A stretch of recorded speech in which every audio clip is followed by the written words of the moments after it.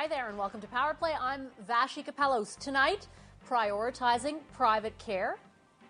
Ontarians will always access health care with their OHIP card, never their credit card. Is Ontario's move to expand private delivery of public health care opening the door to two-tier health care? And how soon can this move clear the backlog of surgeries? We'll ask the province's health minister next. Then, Prime Minister versus Premier. There's work to be done on encouraging the government of Saskatchewan to see the opportunities that companies and indeed workers are seeing. Did the Prime Minister snub Saskatchewan's Scott Moe with a visit but no invite on the Premier's home turf? Are the two leaders ready to negotiate a health care deal? Premier Moe is here live, coming up.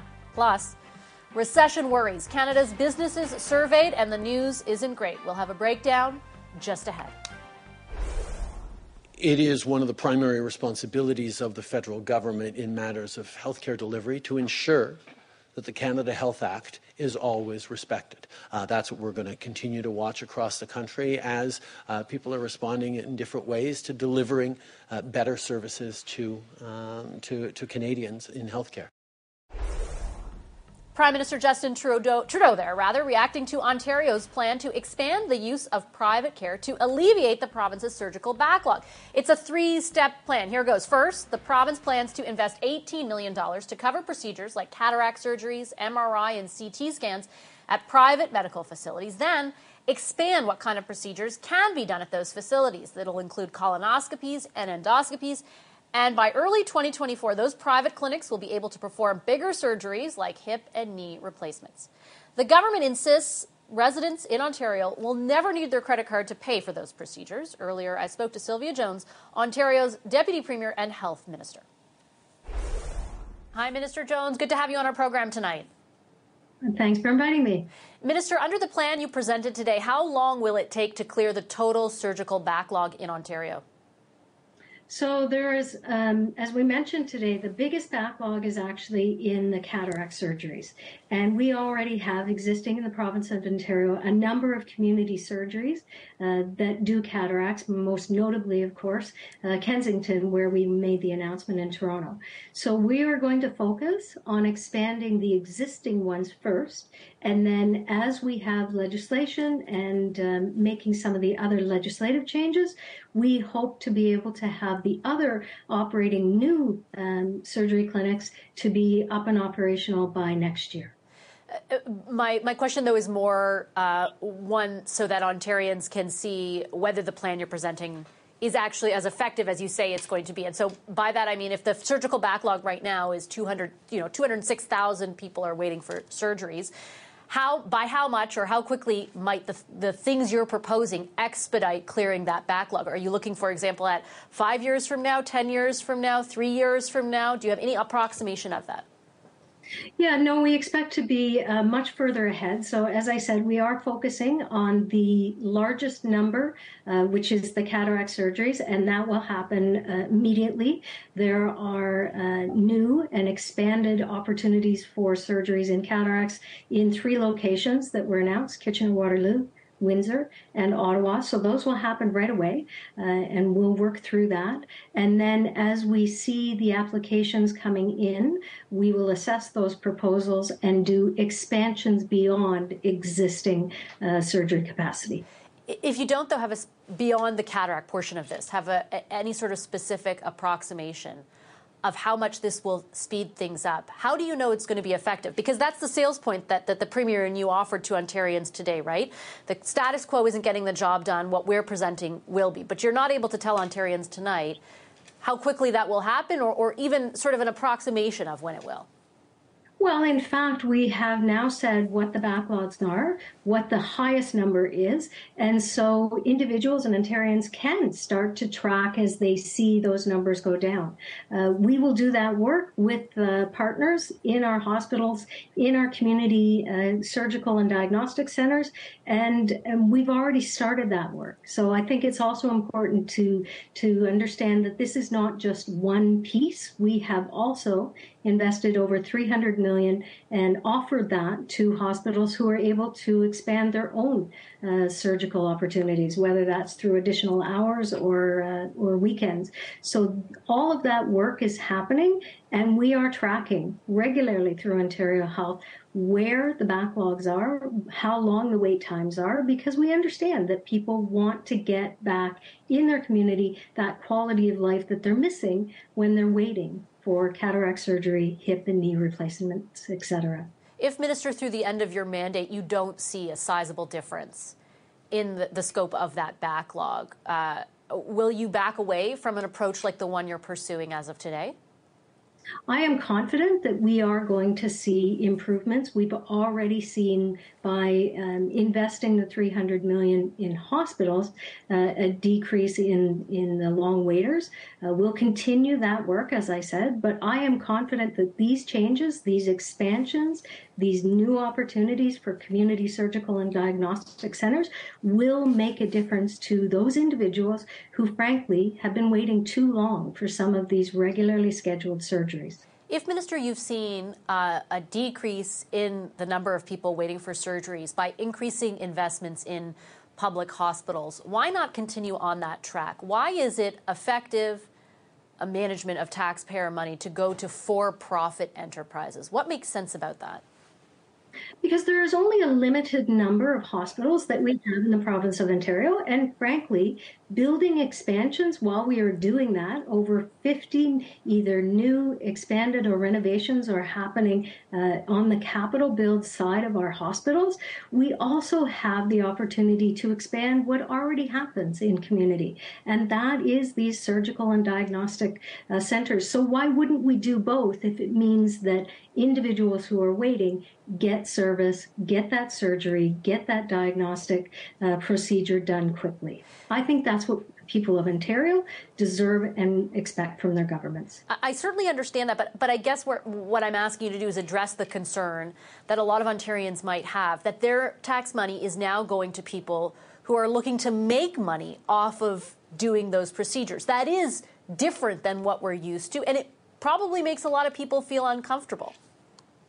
Well, respectfully, we have individual physicians who are private entrepreneurs who work in their doctor's office every single day, who have the opportunity to bill OHIP and look after their patients. There is no pathway where a patient, an individual, will be using their credit card over their OHIP card. What I'm saying is, isn't it valuable and important to expand on an existing system of over 800 existing community surgery and diagnostic centers that are working, that are providing good customer service close to home and access, to expand that model, as well as what we've already done in the hospital system through offering additional incentives and financial opportunities to say, if you can provide more surgeries to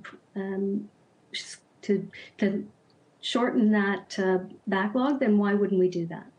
What about if those financial incentives lure staff away from public hospitals, which you know very well are already dealing with major staff issues and major staff shortages? How will you prevent that? So we've already done a number of things that we've seen bear fruit. That, of course, includes internationally educated nurses who are in the province of Ontario waiting for their license and ultimately approval. We have directed through the College of Nurses of Ontario to say, make those assessments quickly and make, when appropriate, give those licenses out. We have seen in 2022 the highest number, a historic number of new nurses practicing in the province of Ontario. So some of the things that we've already put in place, we are seeing bear fruit, and we have more nurses, physicians practicing as a result of it. We're also doing some longer term planning because we understand that the population of Ontario is growing, we are aging, and we need to be ready. So we have done that through investments with colleges, universities, and the Ministry of Colleges and Universities by saying we have a plan where if you want to train to be a nurse in the province of Ontario, we have a Learn and Stay program where we pay for your tuition and your books. That has had a historic number of interested people. We're the first government in decades that is actually building 2 new hospitals in the GTA. So we've done a lot of short, medium, and long-term things that make sure our health human resources are there when we need them. Respectfully, Minister, though, the Ontario Nurses Association says the province right now is short 30,000 nurses. Your own briefing document, Global News reported, said that retention issues arose from concerns about wage disparity via Bill 124, and your government is still appealing the court decision on Bill 124. If, in fact, you are pursuing all of that you just mentioned, why not drop that appeal at the same time to send the right message to further expand on the efforts you're making to retain and recruit staff when there is a staffing shortage? Because while it is very important that we invest and ensure that we have sufficient numbers of individuals who are willing and prepared to train and work in the healthcare system, we also have to be fiscally responsible. And, I have to say, when we gave full-time nurses a $5,000 retention incentive program, that was exactly an acknowledgement of how challenging and how much they have stepped up during the pandemic. But Minister, sorry to interrupt, that doesn't acknowledge, though, the effect that Bill 124 had on it, on that exact issue, on the issue of retention. Why continue to pursue an appeal on that when you know it had an effect counter to what you want to happen with staffing in this province?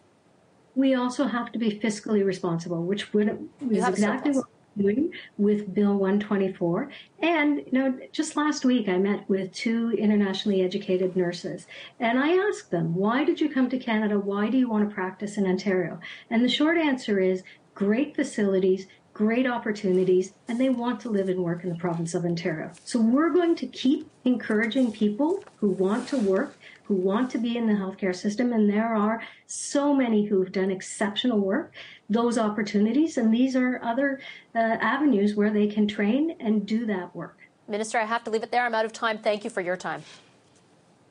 Stay well.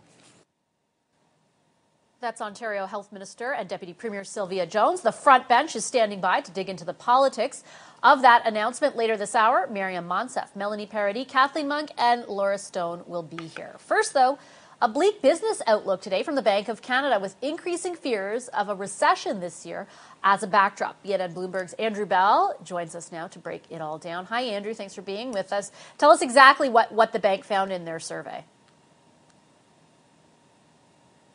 General level of confidence in the near-term future has dropped to the lowest since the pandemic. That's the bad news. But they do expect, most of them expect a recession, but they think it's going to be mild. And there was actually another piece of good news in there, that these banks do expect the inflationary pressure they're facing for materials, labor, you name it, to moderate in coming months. So that's good news as well. But these companies across Canada are looking for some kind of an economic downturn, or at least close to zero growth as we move into 2023.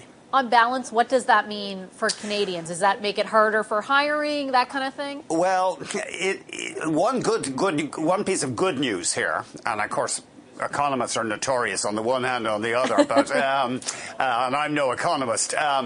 But the fact that they do see their input costs rising at a more moderate pace does indicate that the Bank of Canada may have done a lot of its work. Let me quote from TD economists. The survey data very much suggests that the bank may be quite close to ending its tightening cycle. Now, that came from TD economists. We do get another Bank of Canada interest rate announcement on January 25th. It's widely expected to be yet another increase, 0.25 percentage point, after 7 increases that we had last year. But the good news is that the inflation is felt to be moderating. Yeah. Let me just dig into that. We have a few seconds left, if you don't mind, because we are expecting that new inflation data for last month tomorrow. Do you expect a moderation similar to what we saw in the U.S. last week? That's right, yeah. I mean, the economists are looking for the annual rate to drop to 6.4% from 6.8%. And by the sheer mathematics of the situation, we're going to start moving away from, we're going to start lapping those high inflation months of early 2022. So the annual rate is coming down. However, 6% is still way above the 2% or so that the Bank of Canada says it targets for inflation. Yeah, prices are rising, just not as quickly as maybe they were before. That's right, but I still am shocked when I look at what I've got in my grocery basket. We all are. I go to a discount food store as well. That's me. No full $30 service. chicken, that's the big story. Okay, thanks, yeah. Andrew. Thank you. Bloomberg's Talk to you Andrew soon. Bell for us. Coming up, the Prime Minister was in Saskatchewan today for an announcement about critical minerals, but the Premier says he was left off the invite list. Scott Moe is here live next.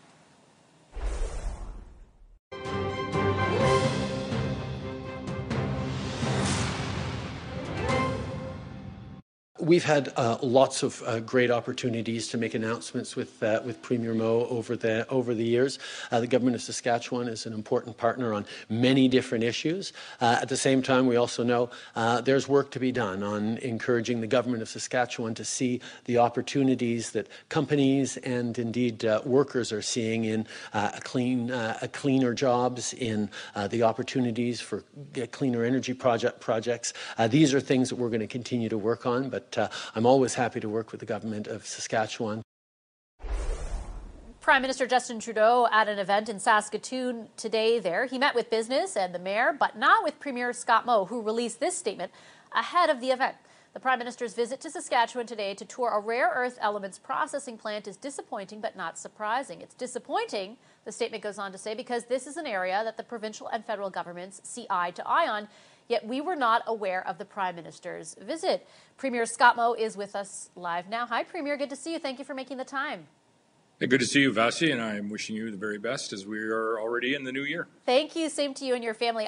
I just want to pick up on, I think you could hear the clip from the Prime Minister when he was very directly asked, hey, why didn't you give Premier Moe the heads up that you were coming? Part of what he said was there's work to be done on encouraging the Government of Saskatchewan to see the opportunities that companies and workers are seeing in cleaner jobs. Does the Prime Minister have a point there, Premier? Well, most certainly. That's one of the reasons maybe we should sit down when he's going to make the trip out to Saskatchewan, as we produce some of the most sustainable products that you can find on Earth.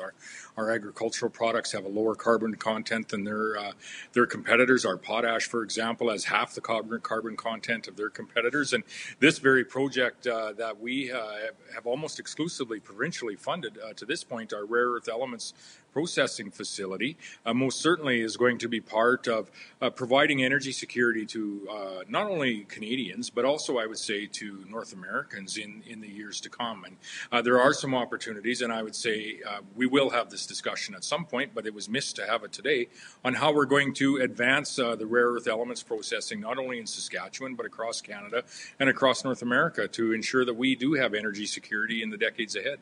Might it be understandable, though, that the Prime Minister thought you might not be on the same page when you introduced something called the Saskatchewan First Act that would essentially, in your words, defend the province's jurisdictional authority over natural resources and protect it from Ottawa's damaging climate change policies? It's not like you really indicated you're hoping to play ball with the feds.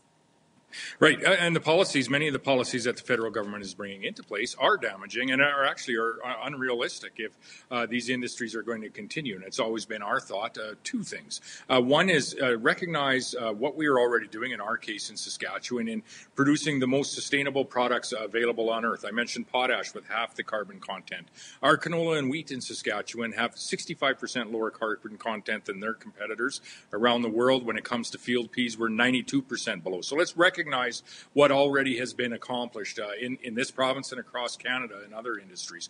And let's also work together to ensure that we are encouraging those industries to continue to invest, to continue to have success into the future in producing more sustainable resources than we even are today. But again, today, as I said, we need to recognize that we are global leaders when it comes to producing sustainable products, and not only in Saskatchewan, but I would put across Canada as well. well. And so we may differ in opinion on some of these items. When it comes to development of our Canadian and I would say our North American capacity to process rare earth elements for those very battery elements for years into the future, I would say we're almost perfectly aligned, and therein lies the challenge with the visit today. If I were to guess, though, what the Prime Minister is getting at there, it's that the products, the critical minerals, rare earth elements, all of that is crucial to a move away from hydrocarbons. It's crucial towards the move towards the greening of the economy.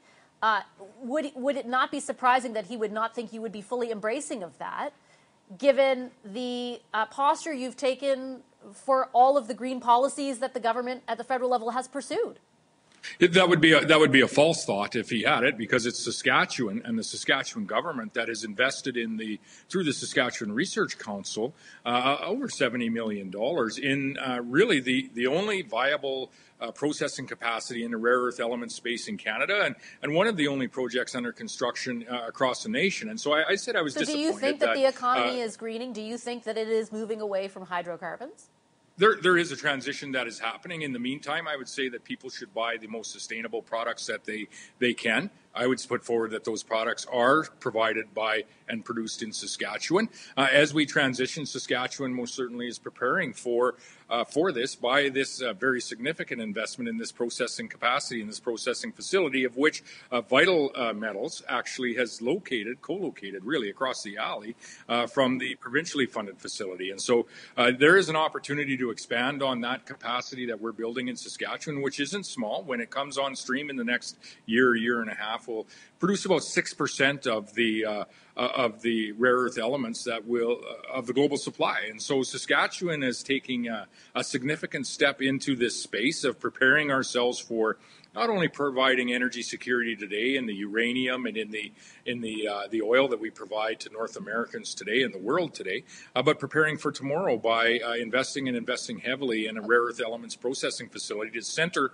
that production right here in Saskatoon, Saskatchewan. Premier, I'm running out of time, but before I leave, I do want to ask you, because I have you here, about healthcare. And the Sure. back and forth between the premiers and the federal government. Over the last week, both Premier Ford in Ontario, Premier Houston in Nova Scotia have said, we're okay with conditions, with strings attached to new money from the federal government. Are you?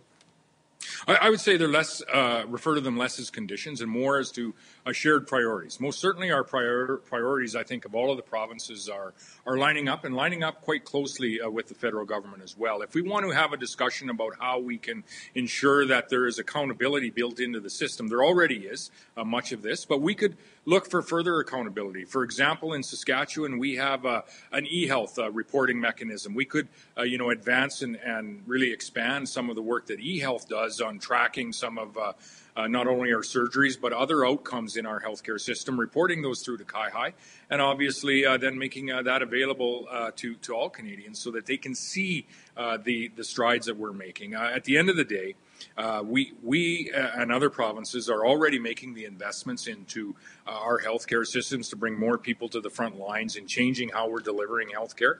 What we need to do is sit down with the Prime Minister, talk about, some of these accountability measures, but also talk about ensuring that the federal funding is increasing so that the changes that we're making will be sustainable into the future. And that's the real question. It's a financial discussion to ensure that all of these changes that are happening are sustainable, not just this year and next year, but for years and decades into the future. If I could, just before I let you go, though, circle back to the first part of your answer, because I'm really trying to, on behalf of Canadians listening, figure out if we're close to a deal. Because the rhetoric from yourself and other premiers 2 months ago was like, no way, no how. It seems to have changed. Does this mean that there have been behind-the-scenes discussions taking place where you and the federal government, provinces and the federal government, are more aligned? And do you anticipate that meeting and a deal happening soon? I do anticipate that we are getting closer to a deal. There are very few behind-the-scenes discussions that are occurring.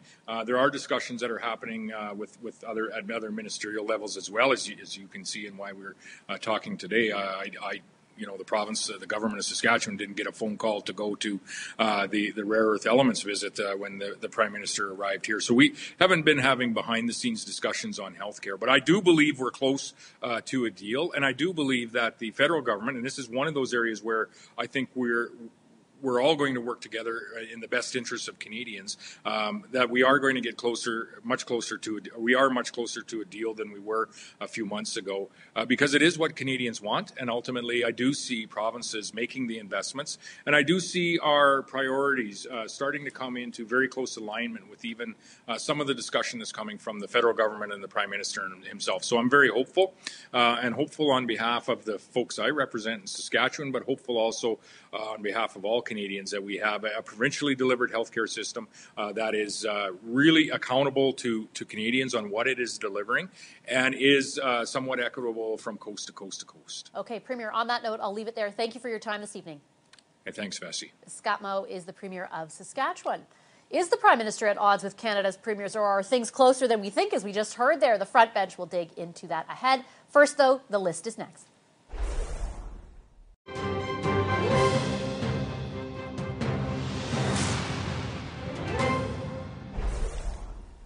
Welcome back to Power Play on this Monday evening. This is the list, what's happening in politics today.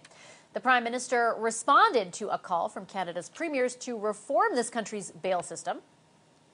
We need to have a justice system that is effective in keeping people safe and fair.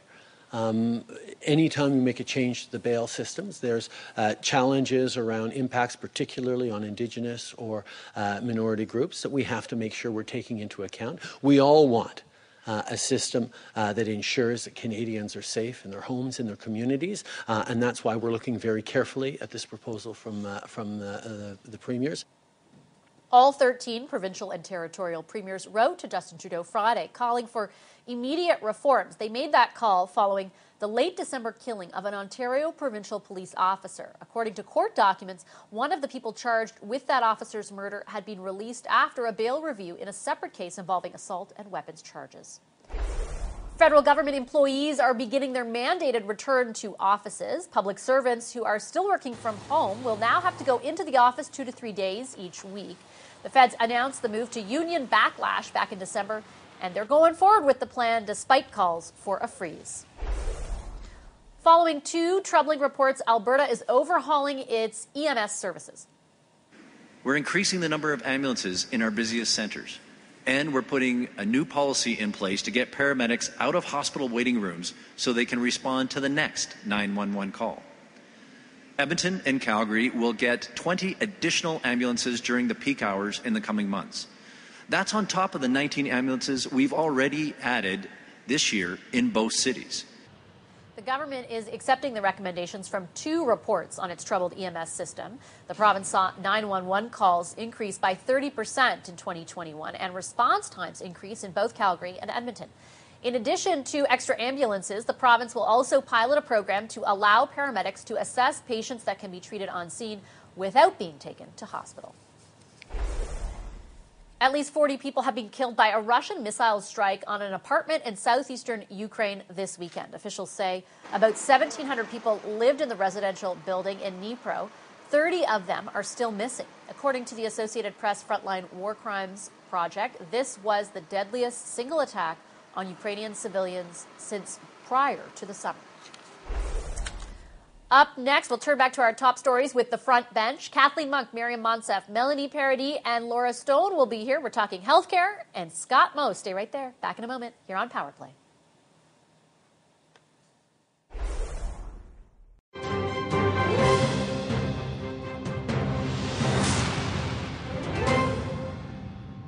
Look at the backlog. Imagine if we got rid of all the clinics. Imagine if we got rid of all the independent health clinics, all 900. You think waking up at 2 o'clock in the morning would be bad? We wouldn't be able to keep up. This is going to be safe. It's going to be regulated. You're going to have the exact same doctors that are operating in the hospital, operating here.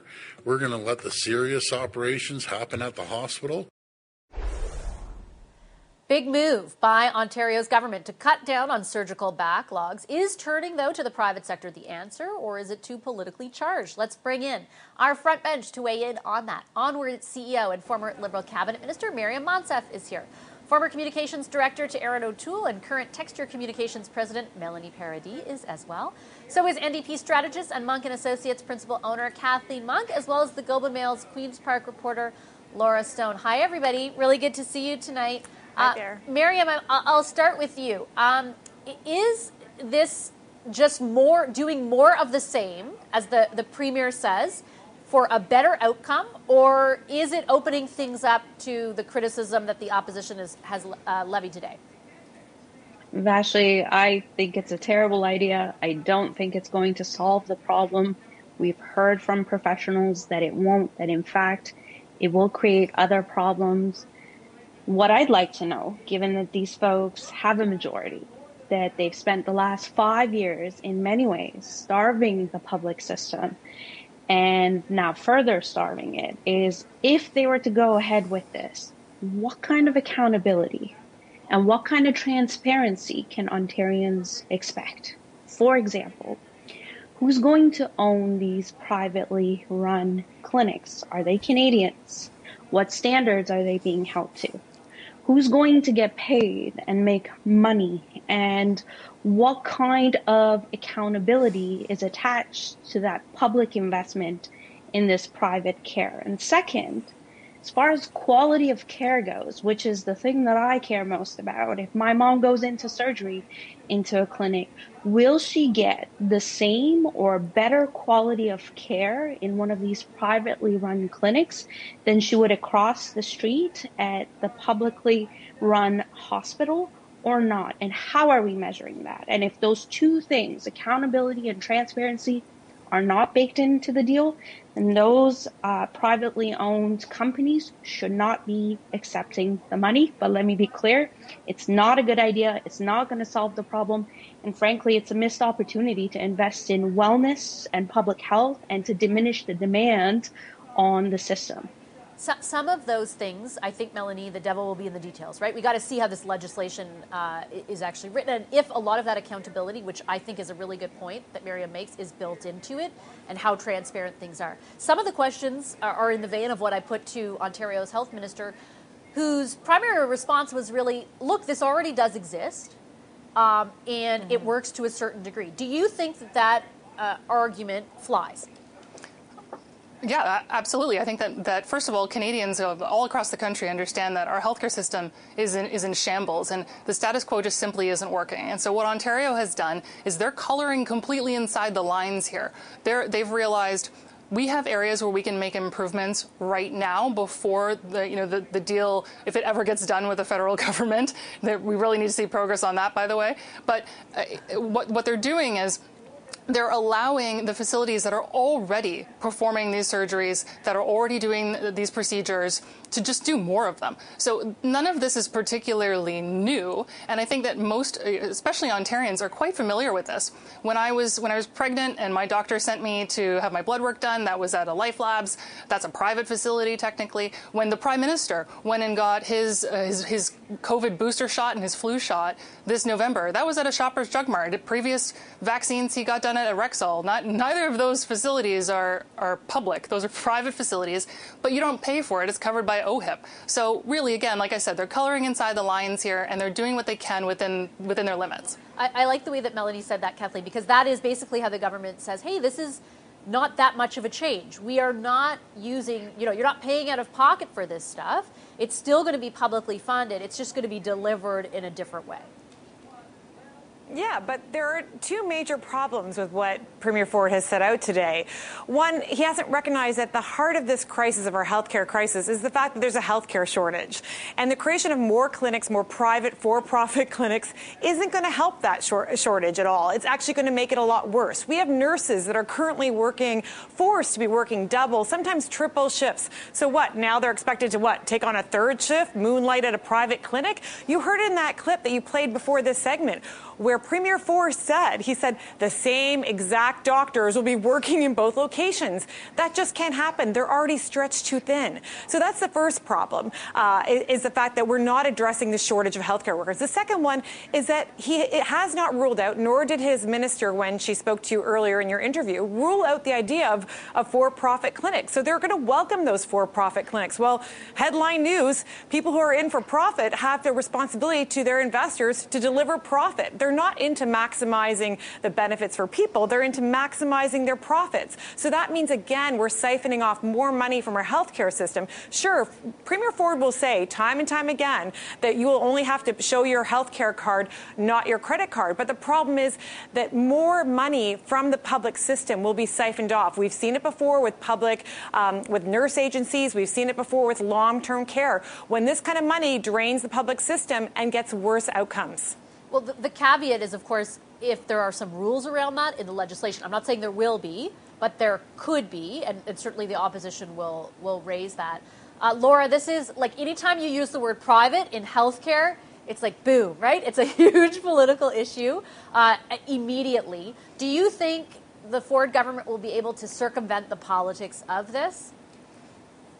I think politics will always be at the heart of this. I mean, healthcare is sacred to Canadians, and public healthcare is sacred. And I think that you'll find from a wide variety of people, from a wide variety of political stripes, that they don't want that to go away. Of course, the argument is about how to best approach it. And you see the Conservatives here, as Melanie has mentioned, kind of broadening what they are already doing. Of course, there is a political risk here because, as you say, Vashi, it's a flashpoint to talk about anything to do with private healthcare. But of course, if it yields results, I think that Canadians will also be very forgiving people. I mean, we've seen over COVID the challenges that the healthcare system has had.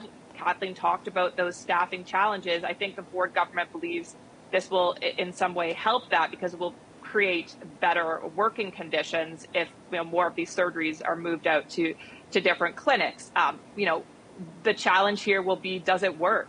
I think you saw today healthcare groups such as the Ontario Medical Association, the Ontario Hospital Association, and some CEOs of some pretty major hospitals come out in support of this. So it is not immediately as controversial as some of the other Ford government's recent moves, such as the notwithstanding clause, for instance, and what they did there around education talks. So, this isn't immediately something that is controversial within the field, but the proof will be in the pudding, whether this does help with those wait lists, whether it does help with the conditions that we're seeing in hospitals, and whether, this is what critics fear is that kind of slippery slope that leads to more and more privatization. But I think Canadians are probably open to something that does help improve the healthcare system, at least in the short term. Yeah, we're pretty desperate, I guess. Like you said, though, the proof will be if it actually does make a difference. And the only tangible outcome that they're promising right now is around cataract surgery. So we'll see if that changes. Okay, I'm going to take a quick break. On the other end of that break, the front bench is sticking around. We're going to talk about that kind of tiff between the Prime Minister and the Premier of Saskatchewan. Scott Moe didn't get an invite to the event in Saskatoon today, though. Front bench will weigh in on that next. Stay with us.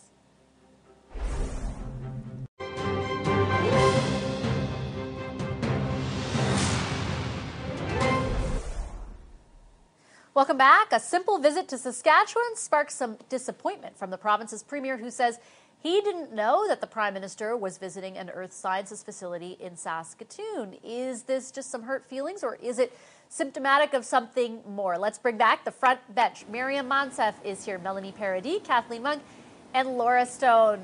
Kathleen, I'll start with you. We've talked a lot about the premiers and the federal government and certain ones being at odds. The Premier Moe's point on this one was, hey, this is one area where we actually do get along on. Why didn't I get an invite? Do you think he should have gotten one? I think that Premier Moe should have just not gone out and not gone with his first instinct, but instead slow his roll. Like, he made this about himself. He made this about scoring political points. Canadians are tired at politicians sniping at one another, whether it's municipal, provincial, federal level. And Premier Moe had an opportunity to actually extol the virtues of Saskatchewan and talk about those rare earth elements and actually have a champion moment where he could champion more investment. But instead, he kind of tried to settle scores with Prime Minister Trudeau, and it just came off as a bit of a tantrum. Sometimes you have to realize that your first instinct to go out and lash out at someone isn't the best. And I think actually it reflected poorly on Premier Moe, and actually was a lost opportunity for Saskatchewan. Laura, the Prime Minister said he was asked, why didn't you invite the Premier. He said, part of what he said was there's work to be done on encouraging the government of Saskatchewan to see the opportunities that companies and workers are seeing in cleaner jobs. Kind of not so direct way of saying we don't really agree on the way to approach a transition to a green economy. The Premier said, hey, I do believe that transition is happening. We just disagree with some other stuff. Yeah, I mean, this to me had sort of a why didn't he call vibe with from high school of I don't know what you're talking about. Waiting by the phone. And I think the Prime Minister understands that if he wanted to have an announcement with Scott Moe in Saskatchewan, he could have made that happen, but he didn't. And I'm not sure that every time he visits a province, he needs or is required to appear with the Premier if he has nothing in particular to say at that time. Of course, we've seen these moments where Prime Minister Trudeau appears alongside, some political rivals or parties from different stripes. He's appeared with Premier Ford in Ontario, for instance, but not every time he goes to Toronto. I realize it's the same province. It's not like he's traveling to Saskatchewan, but I'm not sure there's an obligation here for the Prime Minister to invite the Premier out. And as you mentioned, yes, they may agree kind of on the foundations of this concept, but they have differing views certainly on how to get there. And maybe the Prime Minister and the Liberals didn't feel like opening up that can of worms today and having that conversation in public. Melanie, aren't there some politics involved in this as well? I mean, Laura mentioned when the Prime Minister appears with Premier Ford, many of the same people vote for those two individuals. I'd wager a guess fewer of the same people vote for Premier Moe and Prime Minister Trudeau. Well, Justin Trudeau is not going to be picking up any seats in Saskatchewan anytime soon, so I think that he felt that this was probably not a big risk for him to do. I think that politically, I mean, we mentioned in the last segment that the provinces still don't have agreements with the federal government in terms of the healthcare transfers. And I think that this was an opportunity for Trudeau to poke a premier and show, I can leave you out in the cold if the rest of you don't get in line and start making deals. And I think that it's really unfortunate that that's what this has come to in our political landscape. I don't think it's a good look for the Prime Minister at all. I think Canadians expect more. But again, he's doing this in a province where he has no hope of ever picking up a seat. So it was a low risk for him. Miriam, what do you think of the politics of it and then the actual pragmatic aspect of meeting with the Premier? Well, I agree with Ms. Monk. Let's look at the facts. The Prime Minister shows up to Saskatchewan on the heels of a very important set of meetings with the leaders of Mexico and the U.S. And he comes to Saskatchewan with good news on an issue that is a priority for workers and their families, for Canada's economy, and of course for the Premier. And this was an opportunity to celebrate that. Today was a win for Saskatchewan. Instead, Mr. Moe, and maybe he didn't see the release that went out, maybe there was an oversight, these things happen. But instead, what we saw today, rather than a celebration of Saskatchewan and hope for the resilience and the future of its economy, what we saw was a bit childish. And at the same time, we heard that there's positive news coming on health agreements. We've seen in the past that the provinces, including Saskatchewan, can work well with Ottawa on issues such as childcare.